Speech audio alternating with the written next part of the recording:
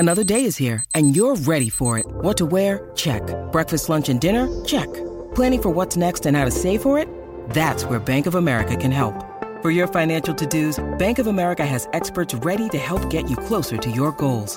Get started at one of our local financial centers or 24/7 in our mobile banking app. Find a location near you at bankofamerica.com/talktous. What would you like the power to do? Mobile banking requires downloading the app and is only available for select devices. Message and data rates may apply. Bank of America N.A., member FDIC.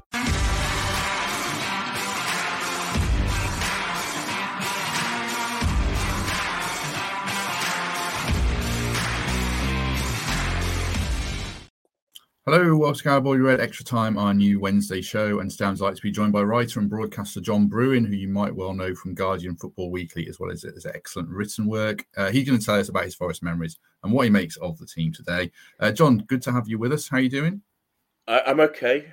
Yeah, thanks for having me. No, it's very good of you to join us. I'm sure people know your work, so good of you to be with us. We were saying before we started recording a little bit around Forest and your memories of them. So without going over them completely again, you were kind of saying we're of the same sort of generation where Brian Clough was very much a legendary manager, but maybe he wasn't, his stock wasn't at an all-time high when you grew up around football. Yeah, I wasn't there for the truly golden years at Forest or Derby before that, but if I'm allowed to mention that. But you are now in League One. Yeah, okay.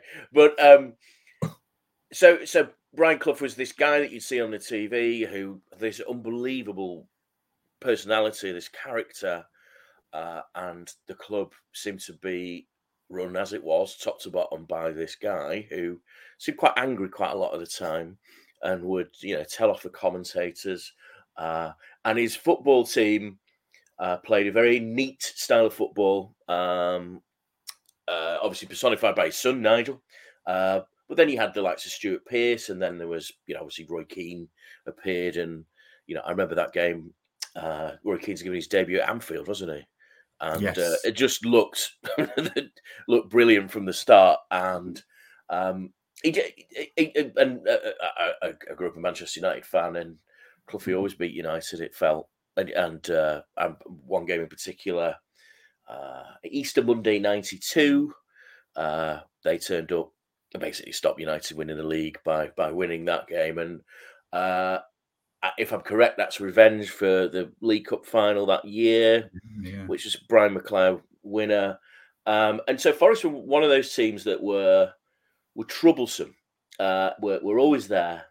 And then obviously the decline of the Clough, you know all about that, followed. And then there was the Frank Clark era, which had a great team, didn't they? The Collymore and then beyond that, my view of Forest was like almost permanent crisis club, of which there are several of that 90s Premier League clubs that just suddenly at the turn of the millennium just fell away. And I suppose ITV Digital and all these things just fed into this crisis. And once the Pierre Van Hooijdonk crisis happened, it was just one after another, and you had David Platt and all this stuff, and multiple playoff disasters. And within the press corps, there are a lot of Forest fans, and a lot of them were pretty down in the mouth about how Forest, would draw failure from what seemed guaranteed success. But I have to say, these days it's good to have them back, and I've enjoyed visiting the City Ground when I have done. It is rather preserved in the aspect of when they used to be good, when Brian was still around. But that's good, because there's too many grounds now which are identikit, too modern, though. If you're in the press facilities, you don't necessarily want to drip on your laptop, which I think did happen when I was at the City Ground. So, but yeah, it's so yeah, Forest. They're not an establishment club, but they're a club with so much for someone of my age. They were just ever present. Obviously, Brian Clough, but yeah, that long journey to come back. I thought it would never happen. I mean, funny enough, my dad is a Sheffield Wednesday fan, a club that plays in a similar category. Again, good in the early 90s, and they're never coming back. And so for Forest to actually get over that and be back in the Premier League, I think is quite an achievement. And the credit goes, as I'm sure most Forest fans see, to Steve Cooper. They have a gem of a manager, I think. We'll come on to him. He's on my topic list. I mean, just in general, you mentioned Sheffield Wednesday. They're one of those clubs that people say, if you're putting your ideal exactly Premier League together, it would have Sheffield Wednesday in, it would have Leeds in. And I suppose for you, would Forest be in it then, even if they've been? Yeah, absolutely, no question. Yeah, and those are the. Yeah, there is that again.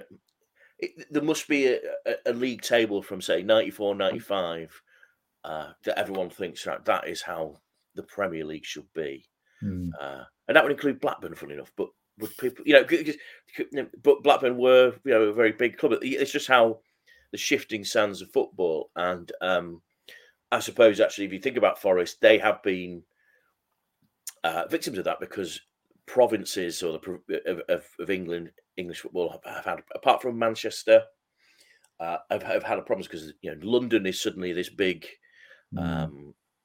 magnet for players and money.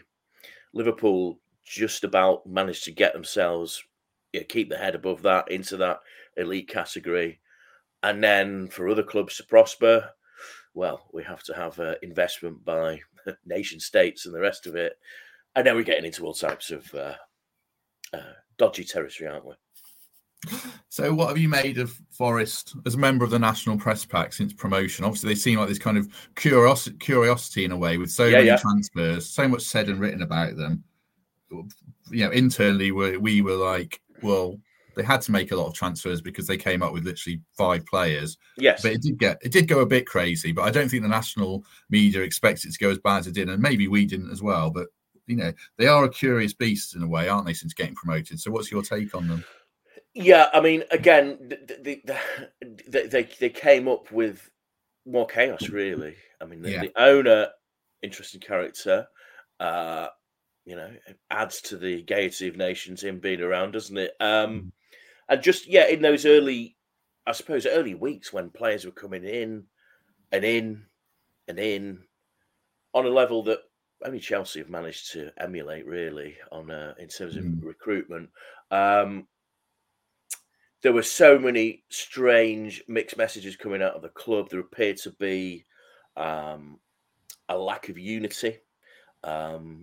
Various briefings coming from parts of the club, sporting directors coming and going.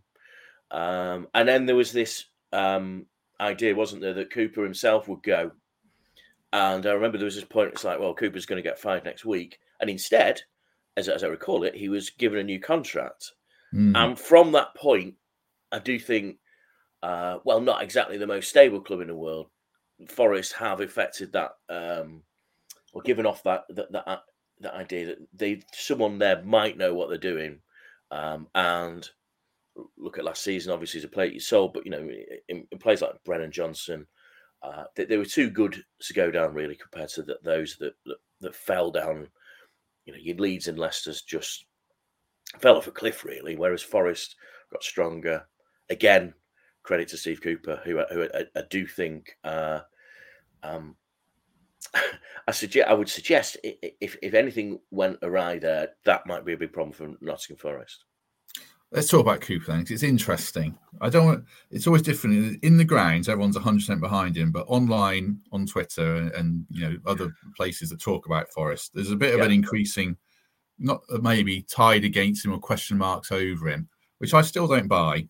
I think it is a results business and it carries on there. Absolutely, against him. But as we sit here right now, I think they've had a mad 15 minutes against Luton, and they were pretty average against Liverpool. But otherwise, they've not been a million miles away. But there are question marks against Cooper for the first time for some. I mean, that surprises you a lot, I take it then. Yeah, but I mean, this is the problem, isn't it? That clubs, those that don't follow the club closely aren't completely wide in. So as popular a club as Forest might be amongst certain journalists, they're not the focus of a national that comes out of London. That's so. I always thought that there are certain managers that got away with going on long runs of defeats or not winning matches. Eddie Howe used to do that all the time at Bournemouth, and then suddenly you'd think they haven't won for 3 months, and then would win, and then isn't Eddie Howe one of the best managers in football? That's And I think there is something about that with Steve Cooper. I don't think any, yeah, I mean, the performance against Liverpool, which we were coming off, was not fantastic. It was a pretty one-sided. The first goal, though, was it the first goal? Was an act of what's a defender bringing it out of play. Murillo running into midfield. Yeah, decided he was Clodoaldo in the 1970 World Cup final and getting robbed, and they score. So that's an individual mistake, but it felt like there wasn't a way back into that game. Now, obviously, Liverpool, I think, are likely to be, up there with Arsenal as challengers to Manchester City. So no disgrace in that. But when you asked me to come on, I looked at Forest's league position, and I was quite surprised actually, because again, they're not. It doesn't feel to me like there's any great decline set in there. But, injuries and a few mediocre performances, and that's the type of position you can find yourself in. I mean, maybe we'll go on to talk about this, but I've seen quite a lot of the other clubs towards the bottom of the league, and I don't think they have too much to worry about, or shouldn't, unless things go pretty badly. Yeah. I mean, they just, they've got a few injuries at the wrong time. They had no striker yesterday. So, yeah, I mean, Alanga, who I think is a talented player, though, at Manchester United, suffered from having a patronage of Ralph Rangnick, which is, a bit of a kiss of death, unfortunately. He's a good player. He's really hardworking, but yeah, he's no line leader. And as many, this is the issue, isn't it? I know you have injuries, but strikers are hard to come by these days. Strikers and central defenders are difficult to come by. Everyone's a midfielder and or a winger, and and they can't always play centre forward either. But yeah, I mean, just obviously you'll have seen more of Alanga than me, probably, even if I've seen him this season. You weren't surprised United moved him on then when they've got Garnacho and other players waiting in the wings. Yeah, I think they had a glut of wingers, and Manchester United, like so many other clubs, is a bit of a sell to buy club now because of the finances there. I mean, I didn't sell him for 2. How much did you pay for him? 15 million. Okay, well, that's a reasonable price for a player of that level. I would say that's market value. There's improvement to come from him, I'd say. And I did think at United he was one of those that did. I think the good thing about him is that he will follow a manager's instructions properly. He's a well-coached player, responds well to coaching. And that's to Steve Cooper's benefit. And I think Rangnick saw that. The problem that Rangnick had at United is that was just about the only player that would listen to him because... Yeah. I mean, you've seen how Manchester United are. They don't listen to the guy at the moment either. So, yeah. No, I mean, I'm going off on a tangent, but Bruno Fernandes drives me mad. As a captain in a losing effort, he's absolutely toxic. I don't know. He's the last player. Yeah. I'm not on the Bruno Fernandes fun bus. No, I don't really. I think a club like United, there is too much of a hero complex in certain players. Now, I grew up in the late 80s. There's this Brian Robson thing, and then Cantona came and actually delivered this stuff, and Roy Keane and other. And I think fans look for this. And Steven Gerrard was a player like that. Though Steven Gerrard is a much, much better player than Bruno Fernandes, I should say. But this idea of this guy is going to score from this and take it on and on, it doesn't work. You need to have someone like that needs tactical discipline, and then you compare that to, say, Bernardo Silva, his compatriot, who can play in any position, will do what a manager says, and that's the big difference in football these days, isn't it? Is that you look at those clubs at the top of the division. Okay, they've got the best players, but their players are ones that respond to what the manager's asking them to do, and say, so the club that everyone loves these days is Brighton these days, and that's because De Zerbi, who's a pretty fearsome character actually up close, they listen to what he says, and he has a real hold on the players and their tactics, and that is what the Premier League is about now, isn't it? It's this really, really tactical, tough. He says this pressing game. I don't know about you. It feels like in the last two seasons or so, mean, pressing's always been about. I remember Fabio Capello when he was England manager screaming "press, press" at the England players. And they didn't, obviously. And Milan used to play pressing. Obviously it was where he came from. But I was at Wolves Newcastle over the weekend, and that was just two teams pushing so hard to force a mistake from the other team to score from, and that's pretty much how I understand a lot of coaching goes on now in the Premier League. Yeah. That was a really good game. Newcastle looked shattered by the end, I thought. But yeah. I think Forest they're a little bit behind that. They're trying to catch up with the players they've signed this season to be more front foot, be more aggressive, but they are a bit behind. Talking of United, Brighton, and other teams, does it feel like 2 leagues within a league to you, or even 3 leagues within a league to you this season again?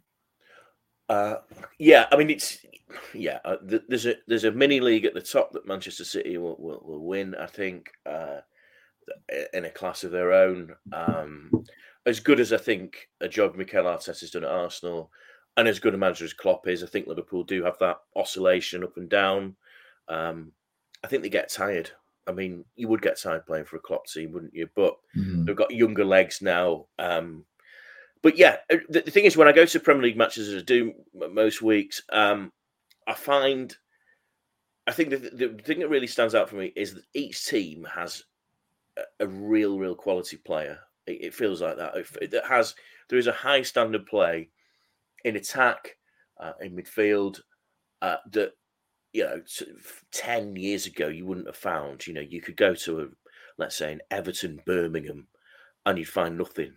You find Robbie Savage as the best player in Birmingham's midfield. Yeah, exactly. Yeah. And they'll be up against like Dennis Straculerzi or someone like that. It would be, but now, so you go to Brentford. I go to Brentford quite a lot because down in London, and the quality player they've got, Mbuemo, Wisa, it's really exciting playing. So a game like Wolves, Newcastle have spent a fortune on players, but Wolves have Neto, who's a fantastic player, and that is the thing, is that, and in that middle section, every team does appear to have that player. And I suppose actually that's a question of you, who's your wild card, your maestro this season? Is it Gibbs White? Is it?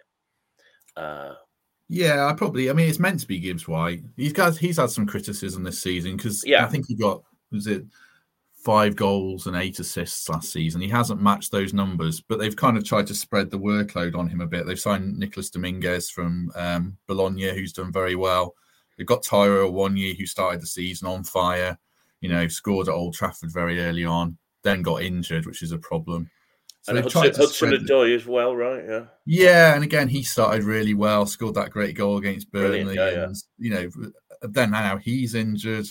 And it's kind of symptomatic, like watching Liverpool when they've got a front three of Salah, Jota, Darwin. Yeah, amazing. Even our best front three is, Hudson-Odoi, Elanga, and Awoniyi probably. And Elanga and Hudson-Odoi are projects that cost, 20 million between them. And we're trying to get to be where Aston Villa are, and they're spending 50 million quid on Diaby and 30 million on Bailey. And I think there's a gulf, isn't there? Teams like Villa and Brighton are the ones who look closest to bridging that gap. And I think, would you say Forest are in that clutch with Palace, Fulham, maybe Brentford, West Ham? Is it too ambitious? Are they just below that still for you? I think maybe just a little below that, not far off, but that's clearly where the club are aspiring to, isn't it? Because again, Palace are long established in the Premier League, and with recruitment, it's difficult to get players. So, like a player like Eze is gonna be happy to go to Palace. Again, that's a London factor because players like to live in London. I mean, Oliseh as well. Palace are actually a team I really enjoy watching. Just because they seem to play totally off the cuff, and again, I have no idea how much Roy Hodgson has to do with this, but they do play this amazing attacking football at times, and sometimes they can be really quite poor. But yeah, Brentford are one of those teams that I think someone like Forest probably aspire to, which is, Thomas Frank is not dissimilar to Steve Cooper, but is someone I think who's he's changed his style of play as he's gone on, because I mean they arrived in the Premier League. I think it was that first game. Did they beat Arsenal 3-2? And Yeah, it was, yeah. and they were like the new crazy gang, like a Wimbledon. Excuse me. And he's refined the team's play a little bit more, and you need to adapt according to. I mean, what you also need to do is that eventually the opposition are going to work out how you're going to play. So you have to vary it a little bit, and even Brighton, suddenly there was a certain point where they were smashing everybody because they have this counter play. Then eventually, Unai Emery works out that if you wait a little bit longer, then you can counter on them, and you can score 6 goals which was at that game. Maybe Forest don't quite have that level of player yet, or that tactical sophistication, but I think that's what they need to be aspiring to. I think that bottom group, I mean, Bournemouth won at the weekend, and maybe they might go on a run. You don't know. Burnley, I have to say, Vincent Kompany, I'm not sure. I mean, I do think there's a guy with a job because of who he is. Yeah, and I think that speaks to the quality of the Championship last season, which those with a bit more expertise tell me was not fantastic last year. And I think Sheffield United probably are proof of that, even though I'm an admirer of Paul Heckingbottom just for that sort of bluff Yorkshire spirit that he puts into the team, and also the honesty with which he approaches the game and just says, come on. But this idea that they bring in Chris Wilder back or whatever and it changes, I can't see it. But yeah, but Forest have to be and should be should aspire to be better than that. And then, of course, you've got Everton as well as the other team in there. Good win against West Ham at the weekend. But then you've got points deductions and a very thin squad. And I'm not utterly convinced by Sean Dyche, a guy who was pretty heavily linked with replacing your man for a while, wasn't he? Well, he lives in Nottingham, and he's had a lot of games, so I'm sure he would have liked the job at one point. Oh, absolutely, yeah. I mean, a Clough graduate or whatever, but yeah, I mean, yeah, I always thought that was a bit quite interesting. That he was at a lot of the games. It was a bit like, is that necessary really when the man's under pressure? I don't know. Sean Dyche wouldn't like that if other, if Chris Wilder, say, sat in the stands at Everton or whatever. I don't know, but yeah. Just going back to last season then and all the signings. I mean, hand on heart, when you were discussing it on Guardian Football Weekly, did you think this is going to blow up and be a people say Fulham of 2018 kind of spectacular failure? Yeah, of course. Yeah, everyone did. I mean, come on. And I saw quite a bit of Fulham at that time, and I mean, they went through a couple of managers, didn't they? And it was, and actually, that possibly is what saved it, is that you don't panic and you don't give all the power to these players you've brought in that haven't actually, aren't used to working with each other. And you keep the faith in the manager, and maybe those that, the various recruiters are the ones that pay the price for that. Yeah, I mean, it seemed like a crazy situation. We've seen it, as I said, at Chelsea, where it doesn't work. You can't just bring in a load of players and say, hey, there you go. You have to bring in proven quality as well at times. Now, that's according to a club's budget as well.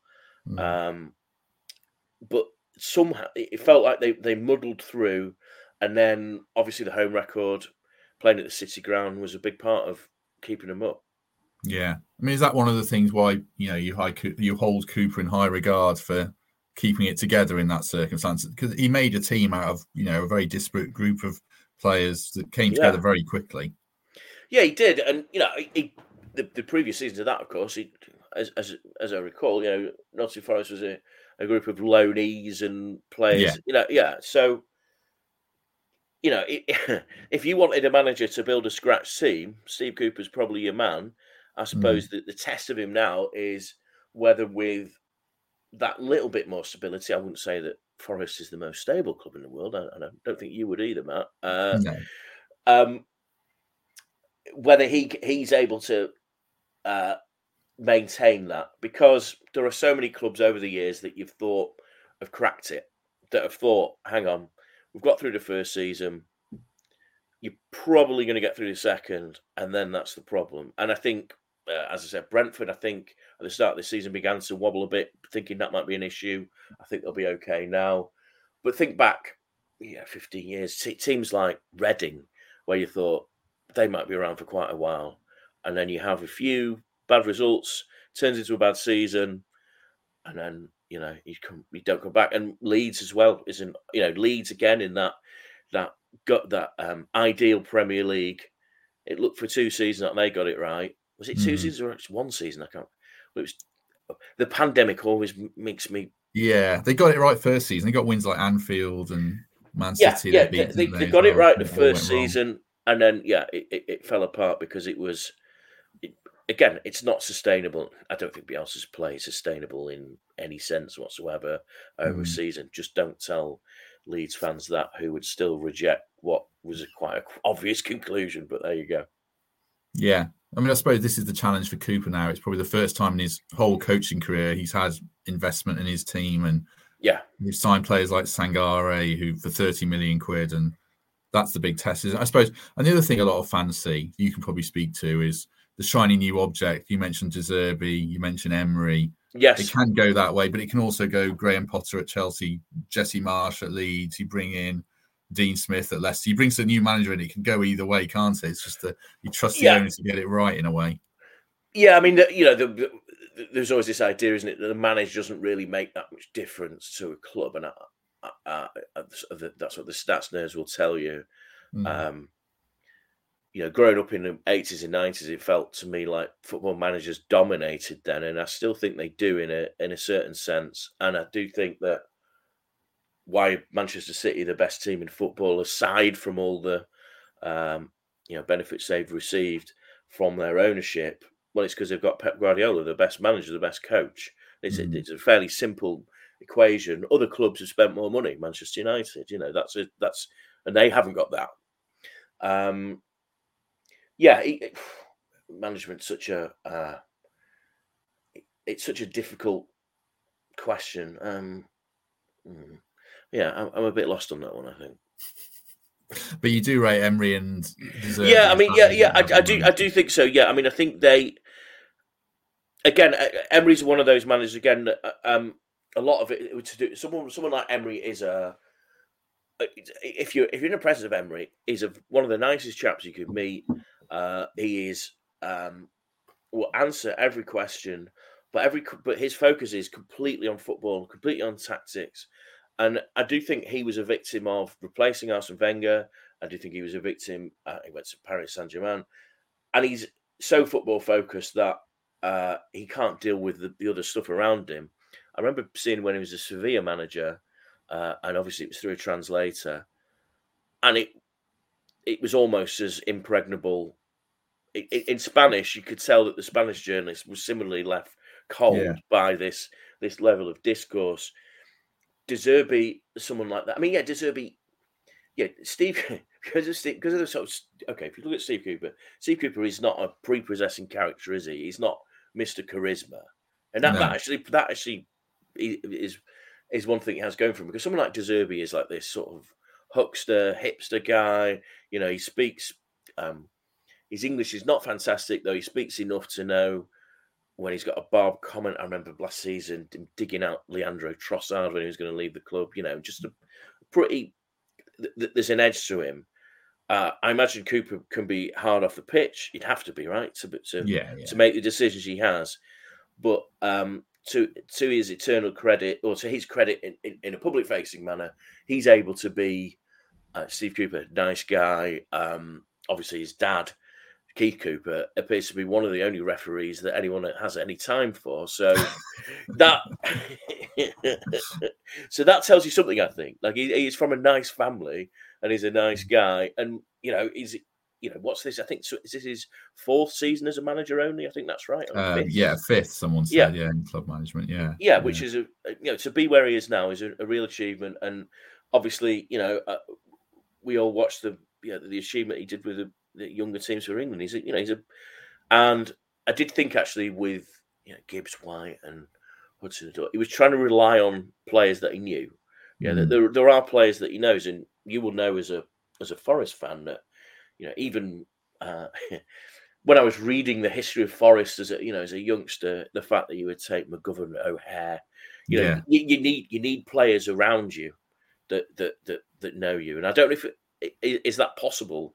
I'm not sure there are many John McGoverns and John O'Hares around these days, but are they the Steve Cooper version? Yeah, we've got Joe Worrell and Ryan Yates who have come up with the football club, and they're the captain and vice captain. Unfortunately, they're struggling to get in the team at the moment because we've had this upgrading quality which hasn't quite yielded the results yet. But that's the other part of the challenge for them as players is can they step up and become regulars? Because the fans especially love Yates. Worrell's a bit more divisive, but we did lack that at Anfield. I thought a bit of bite, a bit of character, a bit of not go through someone, but someone take a booking or something, because it was so easy for Schlobberseye, who's really good, and McAllister as well. Fantastic player, yeah. I saw a bit. There's a bit McAllister who is he's not a defensively minded player, is he? But I did see him sort of coming back to sweep up a Forest attack rather too easily. Yeah. It was all a bit anemic, certainly. Right, if we pull all the strands together, then just to finish from what you've seen. And have I been all over the show here? No, it's my fault. No, I think it's not at all. But I suppose the point I was going to ask you is, you've seen a lot of Premier League football. You feel the bottom 3, bottom 4 sides, they're pretty set now, and Forest are they're above that. The question is, how far above that can they get, really? Or do you worry they could still get sucked into it and be a Leicester who sleepwalks down the table? Yeah, I mean, it's one of the grandest cliches, isn't it, in football, of like there's always one team that can drop down. But, I mean, Sheffield United, hopeless. Burnley might change the manager. That could make a difference. Luton, a lot of spirit in them. Really enjoyed them. I was up there the other week against Tottenham. They gave it absolutely everything. Tottenham were down to 10 men and didn't have enough. I mean, Tottenham on the team, top of the league, of course. But I suppose what you can't do is think, we got away with it this season because those teams weren't good enough. There is going to have to be strengthening. You're going to have to work on improving the team through the season. Like, you can't just say we got away with it, because that's possibly where teams like Leicester and Leeds go wrong, because Leeds stayed up the season before. Jesse Marsh is doing this, whoop and holler celebration, and then they go down the next year. This is the problem with being a Premier League club and not the richest Premier League club, which is Forest's state of being, is that establishing yourself is very, very difficult. And I think they'll be okay this season, but it's that. I mean, what's next? You have to. The Cooper thing may come and go. You'd be concerned, I imagine, over who the next manager would be. I mean, what are the type of names that the Cooper deniers would mention? Yeah, I mean, the two are Lopetegui, who did really well at Wolves. He didn't play sparkling football. It was all it was results driven. It wasn't entertainment driven. No, and then he walked after 6 months as well. Well, I saw quite a bit of him at Wolves towards the end of last season. And, very tactical manager. Occasionally got the tactics a bit wrong. Was a bit panicky in games where he decided to play for a draw. And then I think there was one game in particular, I think it was against Liverpool. And then, he didn't get the finance that he wanted and left the club. The best thing I heard to his credit, actually, was that he decided to leave, and until they appointed Gary O'Neill, he said, I'll stay and train the players, which I thought, you don't get that. I mean, there's honour in football that you don't often get. So who's the other name then you've heard? I mean, I was just on Lopetegui. I do think Lopetegui is a good manager, but me too. His name carries a bit of a cachet. The other one's Potter, who fans would like, given his work at Brighton more so than Chelsea, which I can see. He's very good. Well, Steve Potter and Steve Cooper sort of interchange. That's Swansea, and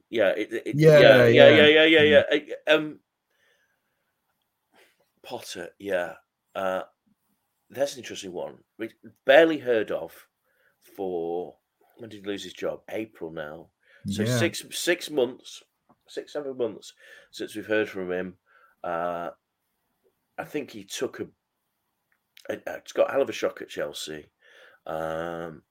He used to play for Macclesfield Town, my hometown club, and he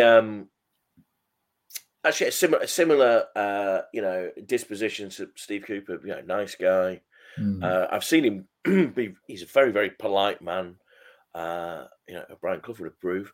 And he's very, very polite man, very gentle character. It does feel like he was chewed up and spat out a bit by Chelsea. But would he want to go to a club that buys players in the same amount of volume as Forest have? Because I think he's been a victim of that before. Yeah, and he was come from Brighton, who was so well run. I'm not saying Forest aren't well run because the owners put a lot of money in, but Cooper's one of his strengths is managing upwards. I think with an owner who's very demanding. Yes, and yeah, Cooper, Potter did so well at Brighton, where there was a lot of time given, a lot of patience, and didn't get that at Chelsea. And I don't think he necessarily get that at Forest because no Forest managers had that. But Cooper was the first to complete a season in charge for about 15 years at one time. Well, yeah. I mean. I've forgotten about Graham Potter. That's the thing. He was one of those managers actually, who actually was quite a good self-publicist, believe it or not. Before, oh, really? Okay. Because when he was at Östersunds in in Sweden, on the website, his phone number was written on there, and you could phone him. So a lot of journalists did. Here's Graham Potter, the ex Aston Villa, and then obviously. And then I think they played. Did they play an English club in the Europa League? Might be Arsenal. Yeah, something like that. Yeah. And then didn't stay long at Swansea. But really sort of pushed himself. And then Brighton, he's and he pushed. Yeah, I mean, I think Potter would be a fine manager for Forest. Let's not bury Steve Cooper just yet. But no. I think that's the type of manager you should have because it's progressive. Works with players, improves players. We saw that. But I think, as you intimated before, everyone's looking for the new De Zerbi, aren't they? The tactical revolutionary, which I think is Bournemouth's problem, is that they went for that in Iraola. And, we'll see. I mean, I think they might get better. I think they've had more money spent on them than people realise, which, so, hey, maybe you might start to worry if Bournemouth start to push you up. But, they're not in... Yeah. No, and I spoke for ages on this podcast, backing Cooper, making the case that he's keep raising his ceiling every year he's been in management. I think he'll keep doing it if given time. Just last question before we go then. Sure. There were other names linked last season. I was interested to get your take on them. Rafa Benitez, Steven Gerrard, and Patrick Vieira were the other three names that probably most prominently linked. I mean, is Vieira the only one amongst that bunch that you personally would say has a manager in him or not? Obviously, Rafa did, but has his ship sailed now? I think Rafa's having problems in Spain, isn't he? Is it Celta Vigo? I think things haven't gone too well. Stephen, okay. Don't really say much more about him. He's made his decision lucratively. Very lucrative. If 976 pounds, yeah, exactly. Well, Macclesfield Town might get more than that. Yeah, they do. Now there's a bar. Yeah. But yes, Vieira. No, I think there was an idea that Vieira was pretty harshly treated by Palace, but their ownership were concerned that things would slip. Roy came in, and then everything was fine. I'd be concerned about him. I think he's been in New York. He was at Nice, I think, wasn't he, for a little bit? I wouldn't. I think you've got to push towards the Potter and Lopetegui market, really, if that's what you want. But again, let's not. Steve Cooper's one of those names that, there are certain sort of Fleet Street hacks that spend their entire time searching for the next England manager. Now, I know he's a Welshman, but he's the type that would be linked with it because of his achievements and his the fact he's worked for the FA and stuff like that. Though, as good a job as Gareth Southgate has done, I wouldn't wish that job on anyone really. It's No, we discussed this on a live show, saying that Cooper's great strength is coaching, developing players, and if you're England manager, you're only doing that for 2 days every 2 months or something. Absolutely, yeah. And that's the thing with Cooper is that he, even if he steps away from frontline management, he'll always have a job because of those qualities of coaching. I think, like he's a top pro, and of course, at Liverpool, he was highly thought of there, and and that's the thing, isn't it? With, you mentioned Vieira, you mentioned Gerrard, those Vincent Kompany might fall into this category. We don't know that yet, but Wayne Rooney's another one, isn't he? Big name. Well, I don't know why clubs do this. I really don't. When there are so many coaches and managers that coming up through the system, which we've in English football they've worked out through St George's Park, so on, to turn to those names, because they might sell a few tickets for a few weeks, but the ticket sales will go down when they start playing like Villa did under Gerrard, or it's a great. I mean, you had it, maybe with David Platt, a generation ago, and as far as I recall, he wasn't the most popular manager you ever had. No, although his players did love him, and players I speak to about him say he was ahead of his time, and in terms of methodology, he was more from the Wenger school. You can see why he went to work with Mancini a lot, didn't he? Yeah. Career, so, yeah, true. But it's a case to be careful what you wish for, which seems a good note to end on. So hopefully people have watched that and enjoyed it. Do give us a like and a subscribe as ever. And we shall be back tomorrow previewing the Aston Villa game in the company of some of the regulars. So, John, thank you very much. I hope you enjoyed that. Yeah, I did. Thanks very much for having me. Yeah, thanks very much. Have a good few days, everyone. We shall see you soon.